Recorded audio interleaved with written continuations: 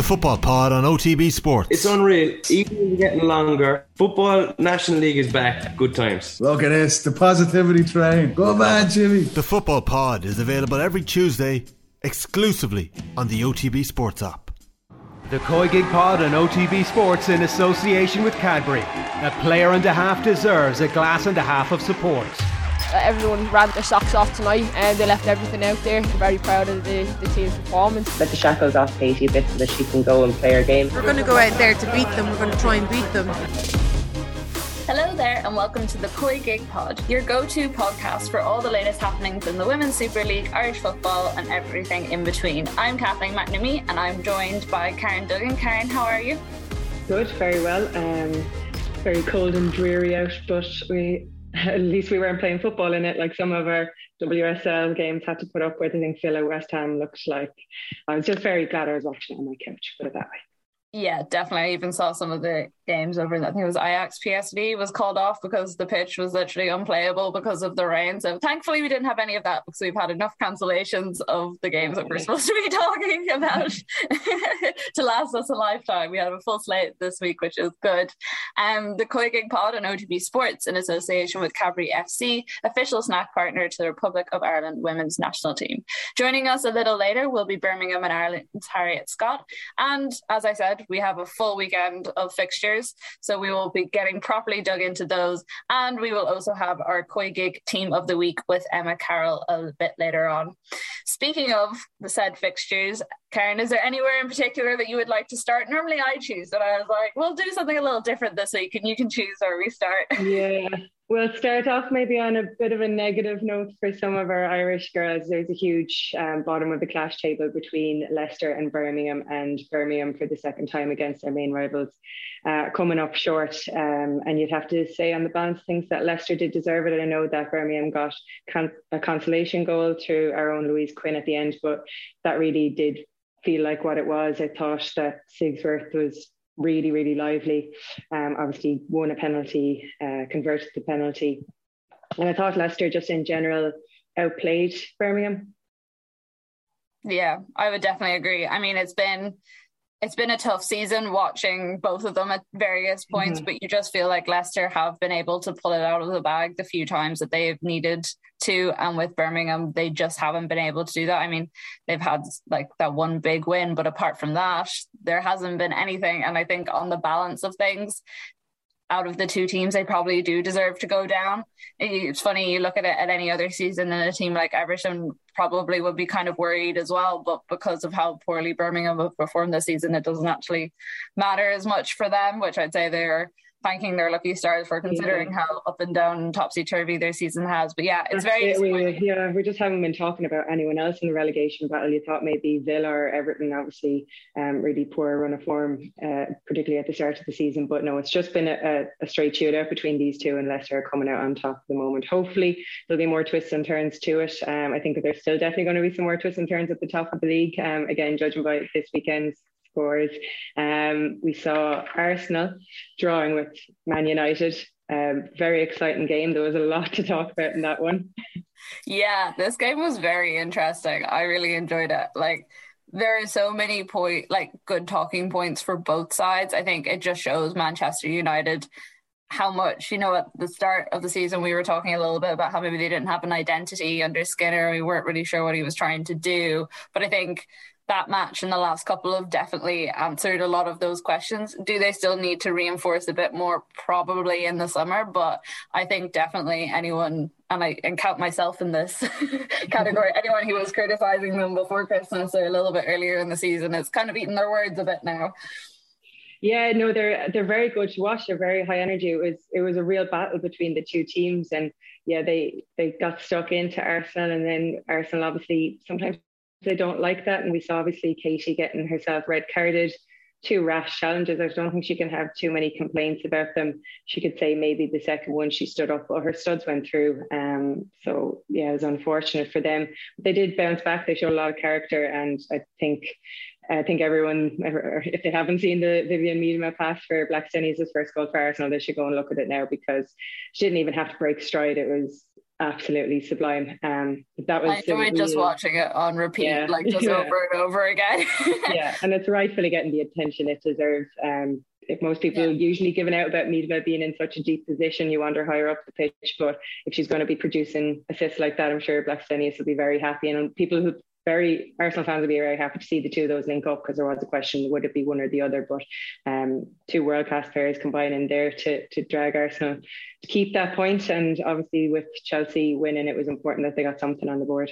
Definitely. I was going to ask you a bit about that Blackstenius Miedema kind of matchup. Miedema was talking after the match, and she was kind of asked, did she think her performance on the day would silence anyone who's maybe critiqued her a little bit this season about not being in her best form. I mean, Miedema's not best form was still pretty good compared to everyone else, but she said, I don't really care about what other people think. And then she was talking about linking it with Blackstenius, and she said that, I hope I'm going to spend a lot more time on the pitch with her together. I'm pretty flexible. I think someone like Stina can give us an extra dimension.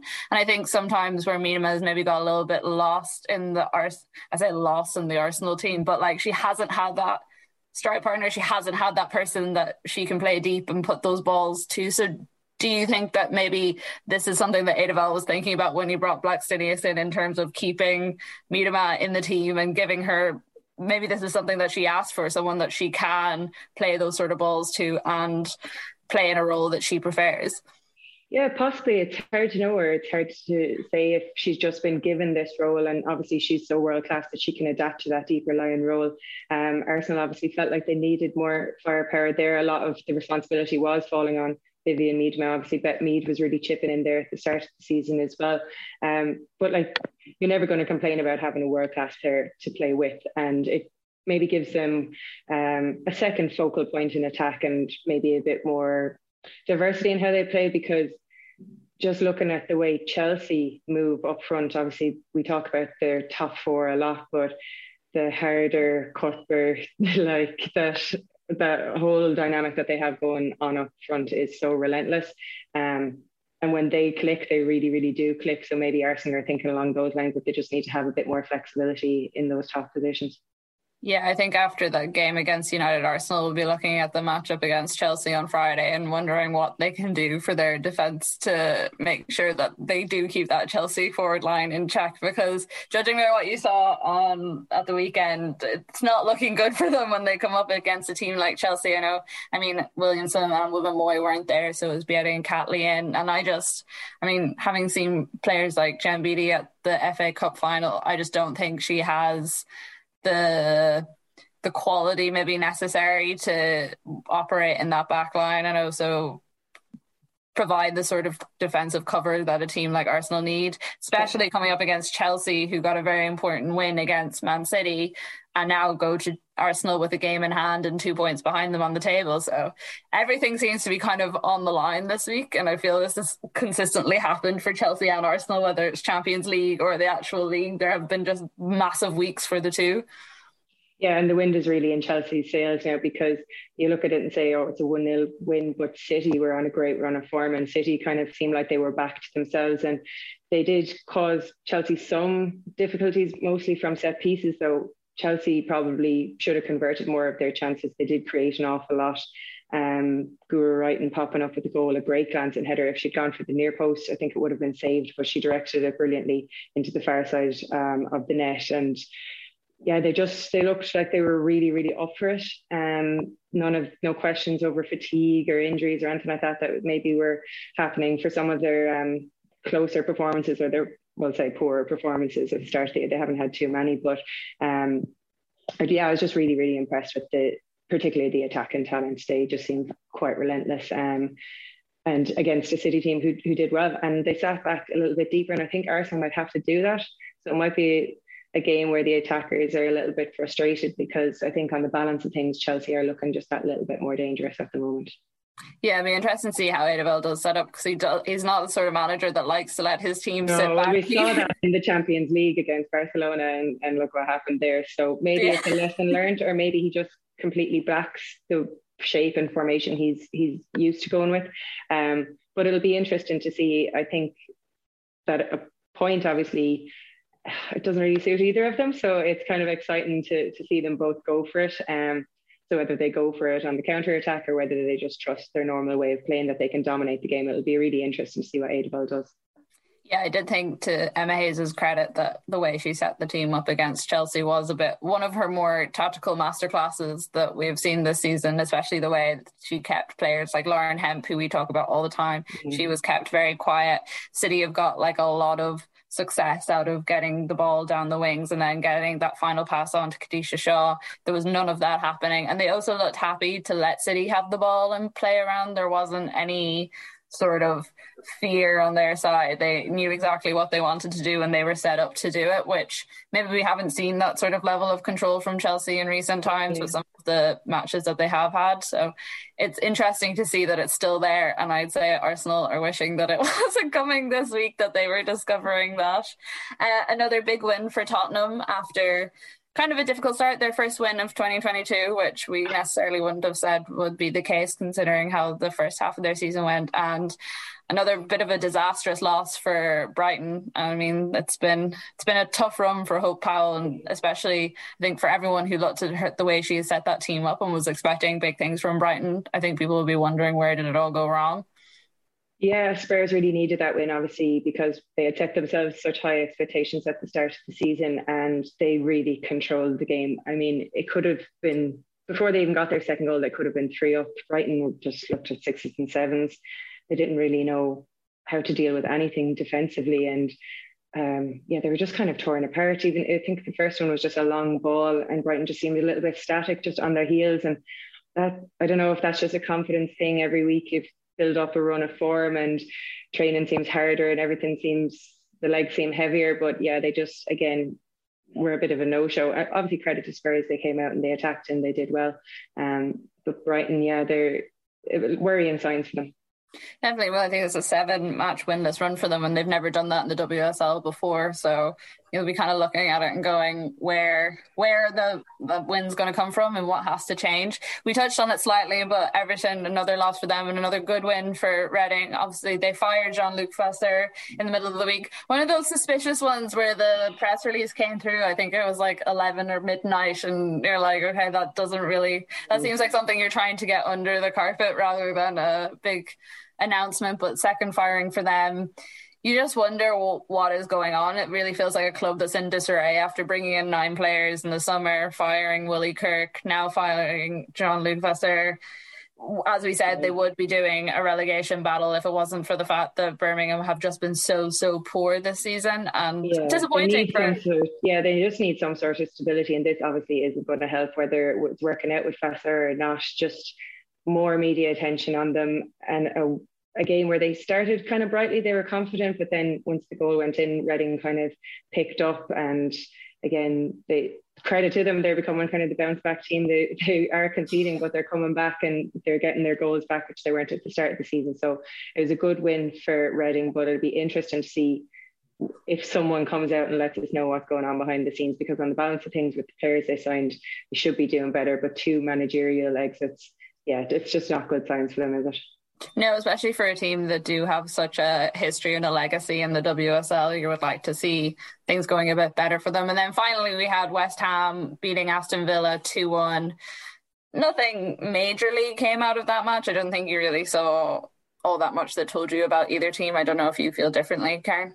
No, I don't think so. I think they were even enough, but I think Villa will certainly be looking at their conversion rate. I think that they made a few chances, but they just weren't clinical enough at all, and West Ham were the opposite. Then they got a couple of chances and they stuck them away. Obviously one was maybe a penalty, but it was kind of an expected result, but also something that Villa will be looking at and thinking these are the kind of games we need to be at least getting a point from, because again, another team that probably would be dragged into that battle had the other two not had such disastrous starts to the season.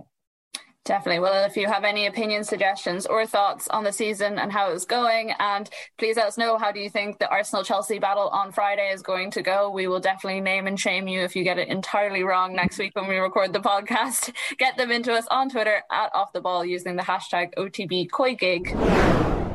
So after our very first, very successful edition of the COYGIG Transfer Awards, I'm already looking forward to our summer version.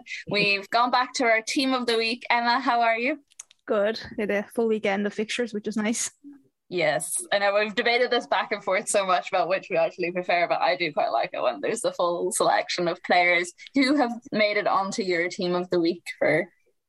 So goalkeeper, we have Grace Maloney, Jess Carter, Ruby Mace and Ona Battier, I'm going to say. Gurhu Wright and Katie Selim, Savitikva, Erin Cuthbert, Harder, Miedema and Russo up front.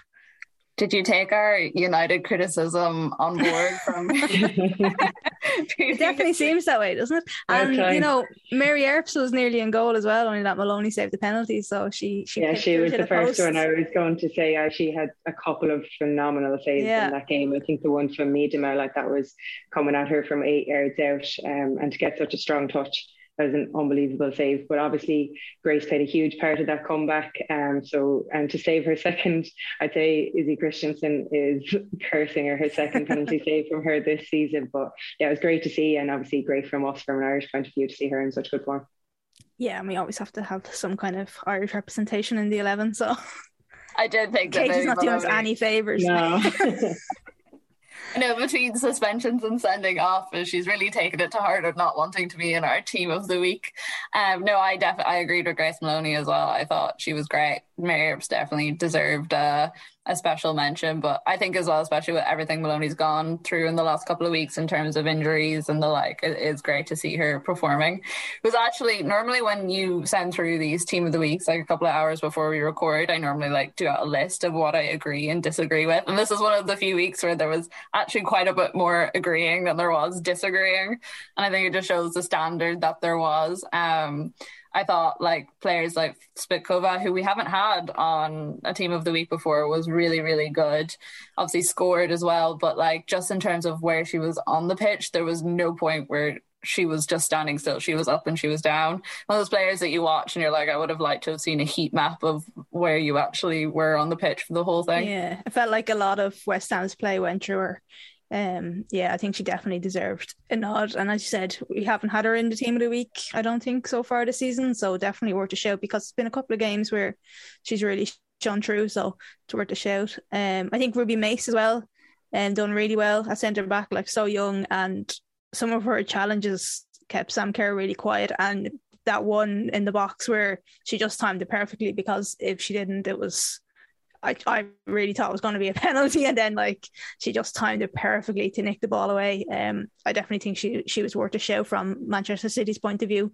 Yeah, definitely credit to her, because we could see from your team that Chelsea put on a very, very good performance. You've got 4 Chelsea people in there, is it? 4, yeah, and just Sophie Ingle was close as well, yeah. Okay. I'm going to go back to my Man United bias here and say that needs to be cut out.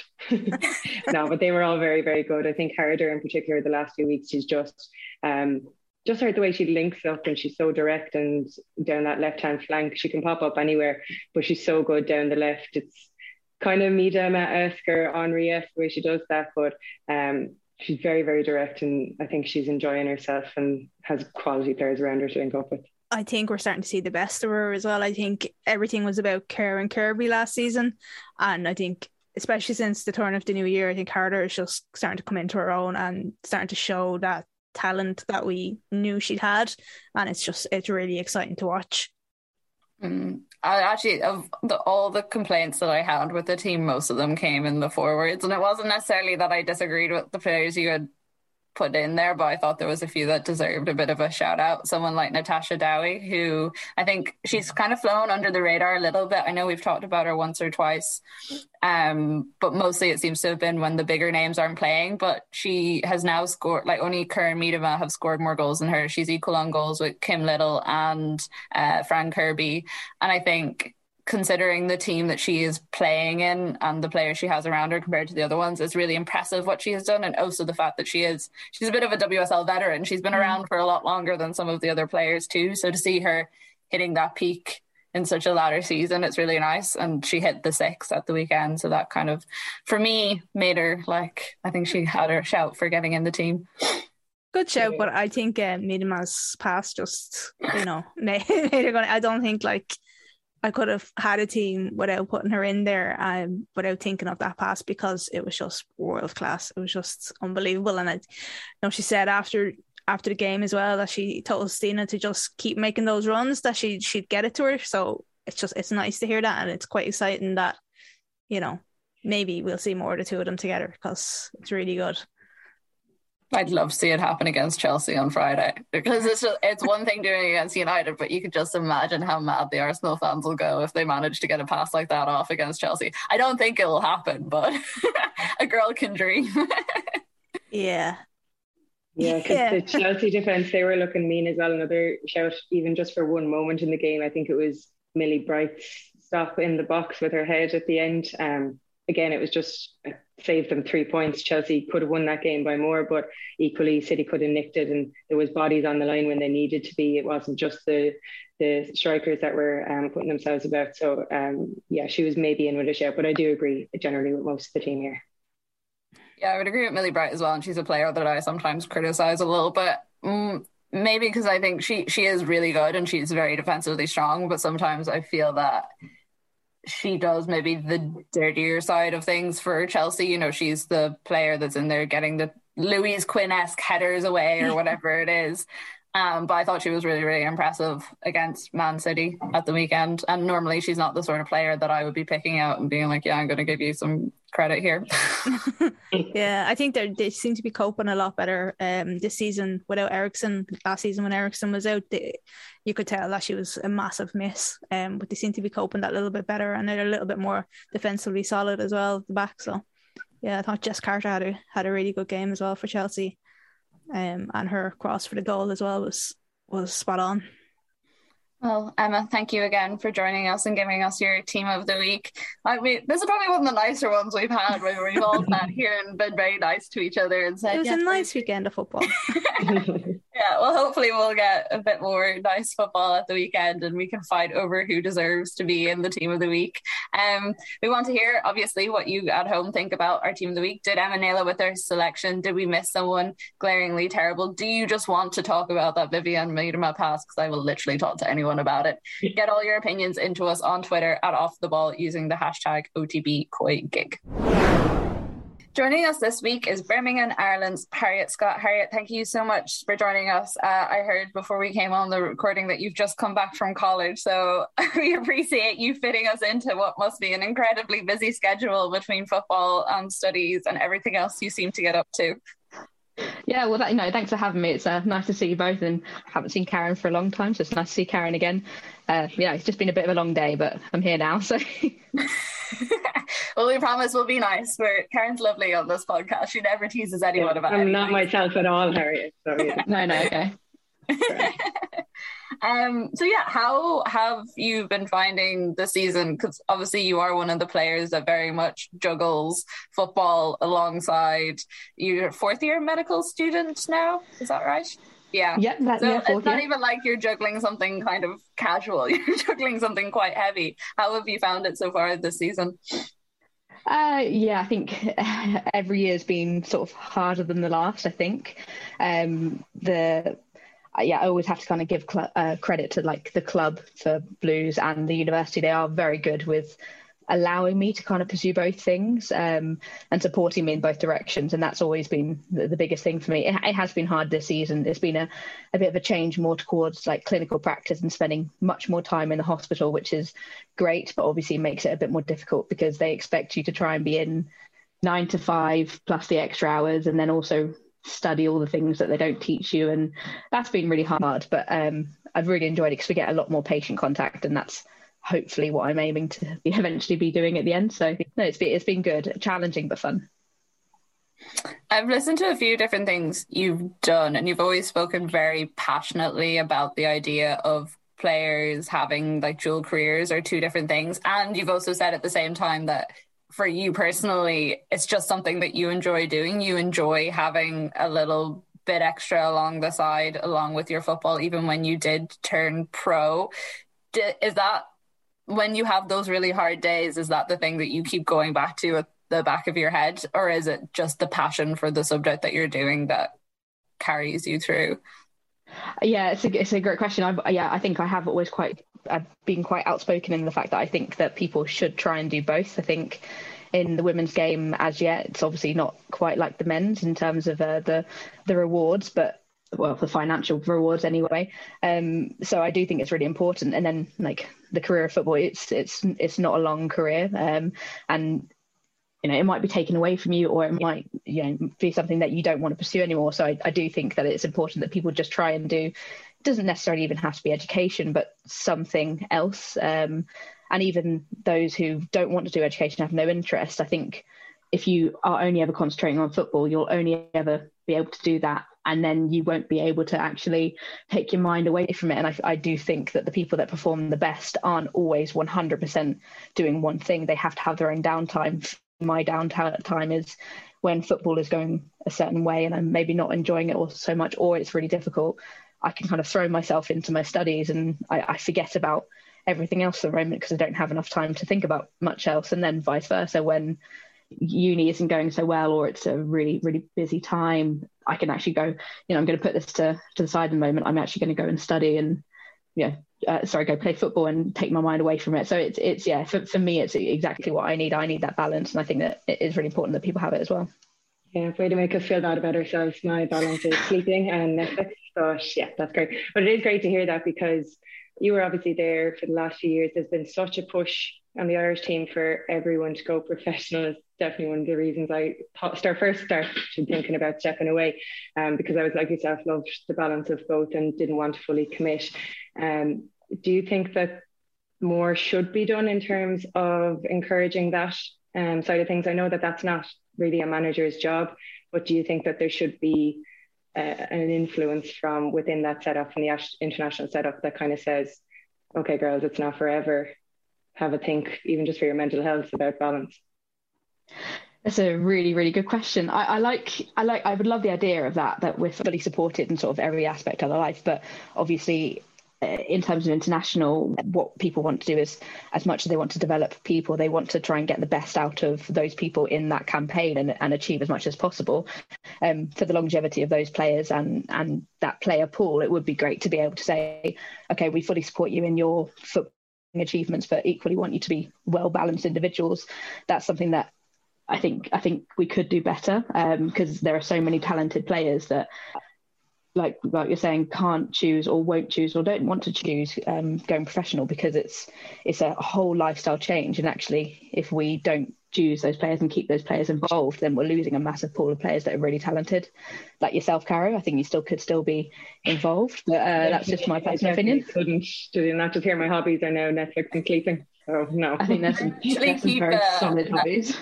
I actually keep like a little scorecard of all the various Irish players that come onto this podcast and tell Karen that she should come back to the setup in some regard. And I think we're basically every single week that it has been mentioned either live on recording or afterwards. So I'll come back and talk about balance.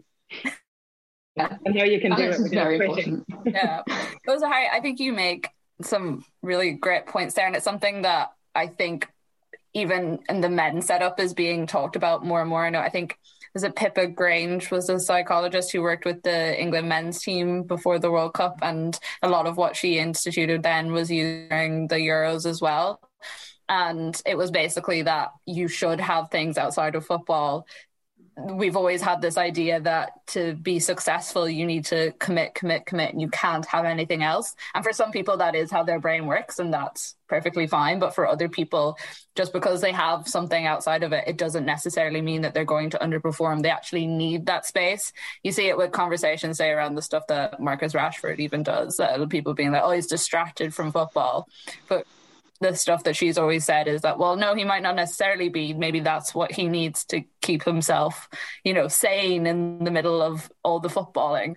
So I think it's important. And it's something that has been brought up a couple of times on the podcast. I know Amber Barrett and Tom Elms in particular talked a lot about education, even, and like keeping girls in education and supporting that through the FAI. So it's always interesting to hear from players like yourself who have actually done it. You have chosen one of the more difficult paths, I would say, than most people, choosing medicine. But also before that, you did have physio, and that was something that you were committed to. At what point with that journey did you decide that you wanted to go a bit further and study medicine as well as already having your background in physio? It was a very windy road. When I kind of first started college uni, I did not think I wanted to go anywhere near medicine. It was something that like I admired that other people did, like Kira Grant, Dora Gorman. At that time, they were studying and also playing at a really high level. That was something that I admired, but it just wasn't sort of, I didn't picture that. I remember picking physio because it sort of suited me as like, I enjoyed the idea of healthcare. I enjoy sports. That's sort of how that came about. And I really enjoyed that course. I had 3 great years at university where I fully embraced my university experience. And then after that, I worked as a physio full-time for 2 years at the same time as playing semi-professional for Reading, because they weren't yet, they were in the WSL2 at the time. And then after that, I got an opportunity when we got promoted with Reading to the WSL. I got an opportunity to go professional, which I ended up taking that up, but then still working part-time as a physio. So at the time, the wage that I was on was an okay wage, but I still needed to work part-time. And it worked quite well for me. I was able to still work as a physio, do work with the NHS, and then work in the evenings as a physio, but then train mostly full-time. I think I missed 1 day a week. And then the year after that, I got an opportunity, another contract and offer to go full time and to stop the physio, which I was like, well, if I'm ever going to do it and go, commit fully to this is the time I'm going to do it and the opportunity to do it. So I did. And I did enjoy it. It was like a really nice sidestep to what I thought my career, my life was going to be like. Really enjoyed it, committed everything to it. And I just remember being at home, and my mum has always been quite like, encouraging of all the things I want to do. And I remember sitting there watching CSI in the afternoon after my training session in the morning, because that was one of my favourite shows in daytime TV. And then as I was watching it, I remember my mum came in and she was like, what are you doing? Like, is this what you're doing today? And I was like, I'm actively, this is my recovery. I'm doing this because this is for my football, which is my job. And it was obviously that sort of my mum not understanding what I was doing and me trying to sort of explain it. It was a bit of a funny moment. And then come towards the end of that season, I remember thinking, I don't want to just do football. Like, I'm missing something. I felt like at the end of every season, obviously the season finishes, and then it's almost like everything that happened in the last year almost doesn't matter because it's all closed, it's done, that chapter's gone. And I don't think there's many jobs that are quite like that. When that season is done, you just got to move on to the next one, and nothing matters from what happened last season. And then kind of from that, I ended up going, do I want to go back into physio? Because that's obviously the qualification I had. As much as I enjoyed it, when I was studying physio and working as a physiotherapist, I felt that there was always like, oh, this is a really interesting case. This patient has got X, Y, Z, and what's going to happen next? And always the next bit was nothing to do with the physio. That was more towards the medicine, towards the doctor side. And then I applied on a whim to see. I was like, I wonder if I could get in. And then that sort of did the application process, and then got an interview. And I said, okay, well, I'll go to the interview and I'll see if that works out. And I did the interview and I got accepted. And then I went, okay, I need to think about if I actually want to do this or not. And I deferred that for a year because I wasn't sure. And then I played football for another year. And then at the end of my contract at Reading, I went, yeah, I'm going to do it. And that's sort of when I started the degree. It's quite the path that you've had throughout the whole thing. But it seems, as you said at the start, winding, but has probably ended you up in the place you really want to be with everything. You mentioned the footballing side throughout that, and I suppose we talk quite a lot about Birmingham week in, week out because of the massive Irish contingent. A difficult weekend for you guys, I would presume. I don't want to rub it in any sort of way, but also would feel remiss not to ask you about it, all things considered. What's the mood like in the camp at the moment? Because obviously Leister, that was the team that everyone was saying that the wins against those were possibly some of the most important that you could get, and now you face 2 losses.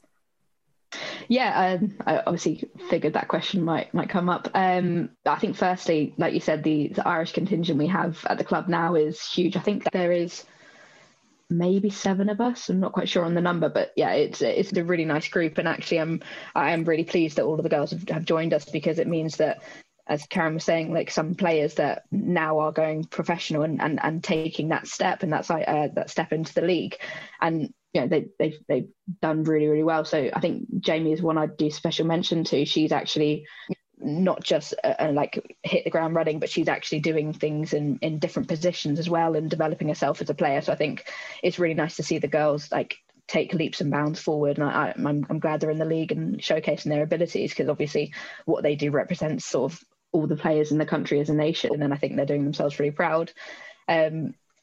Now to come on to the actual point you asked me about, we always support a shout out to players that are doing well in the league. So really happy for them. But if you want to send them home to Steve aren't either, that's fine too.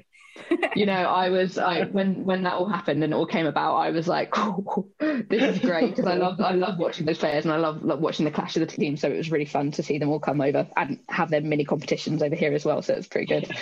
But yeah, with the Leicester game, it was something that we've, unfortunately, it's not gone our way, and that's football sometimes. But earlier in the season, I think we weren't proud of ourselves in the way that we played, and we weren't showcasing ourselves in the right way.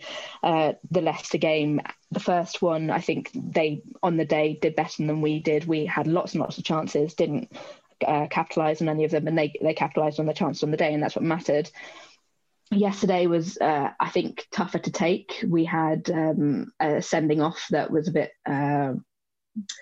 divisive, I think is probably the way I'd say it. Very diplomatic. Well done. Mm-hmm. Yeah, but it was a bit divisive. I personally, I think it was an incorrect decision, but I'm entitled to my opinion as the referee is entitled to theirs.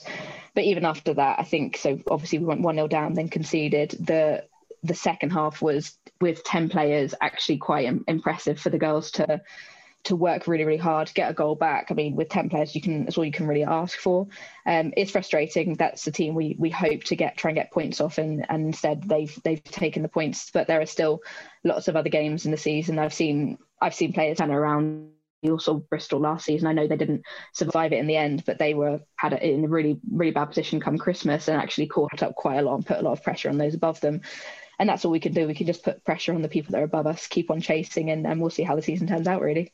Is there any part of you that kind of finds it, I don't know if exciting is the right word, but is it a different kind of motivation to say when you were doing really well in your first year with Reading? Like, what does this feel like? What is the difference?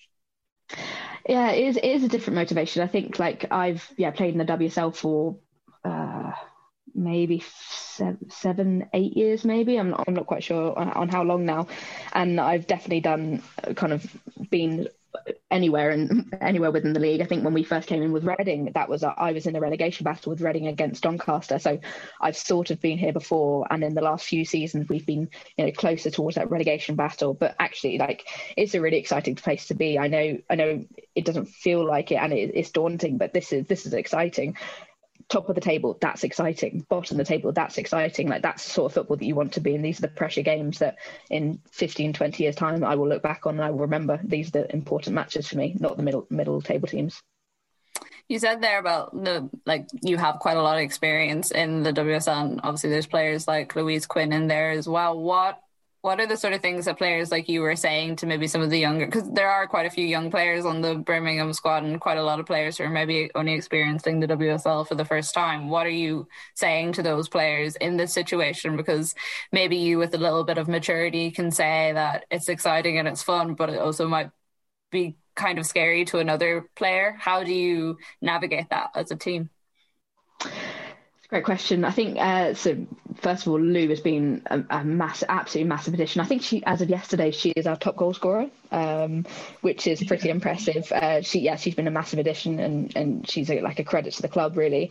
There are a few senior players within the team right now, and I think we're seeing more and more people step up, and even those that aren't necessarily considered senior experienced players are all stepping up in their own rights as well, be it like what they say or how they're performing. As I said, Jamie being an example of that. I think there are, like yesterday, some of the talk was long season ahead, lots and lots of games. I mean, a few games ago nobody expected us to get any points of Arsenal, and that happened. So I think football is really unpredictable, and all you need is a run of form, and it's that sort of motivating. I mean, and we're not kind of filling people's heads with something that isn't true, because it can happen, and we've all seen it in football. We've all seen last weekend saves, weekend of the season, and I think it's kind of driving that motivation and just saying if we keep on working hard and doing the right things week in, week out, we can only be proud of ourselves at the end of the day, and I think that's what we're all trying to do.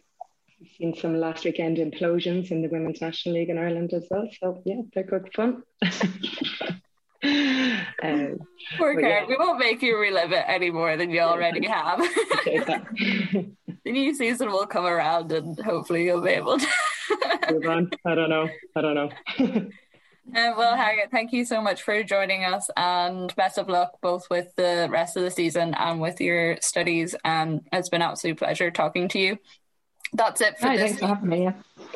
That's it for this week's COYGIG Pod on OTB Sports in association with Cadbury FC, official snack partner to the Republic of Ireland Women's National Team. Thank you for listening, and we'll see you again next Tuesday. The COYGIG Pod on OTB Sports in association with Cadbury. A player and a half deserves a glass and a half of support.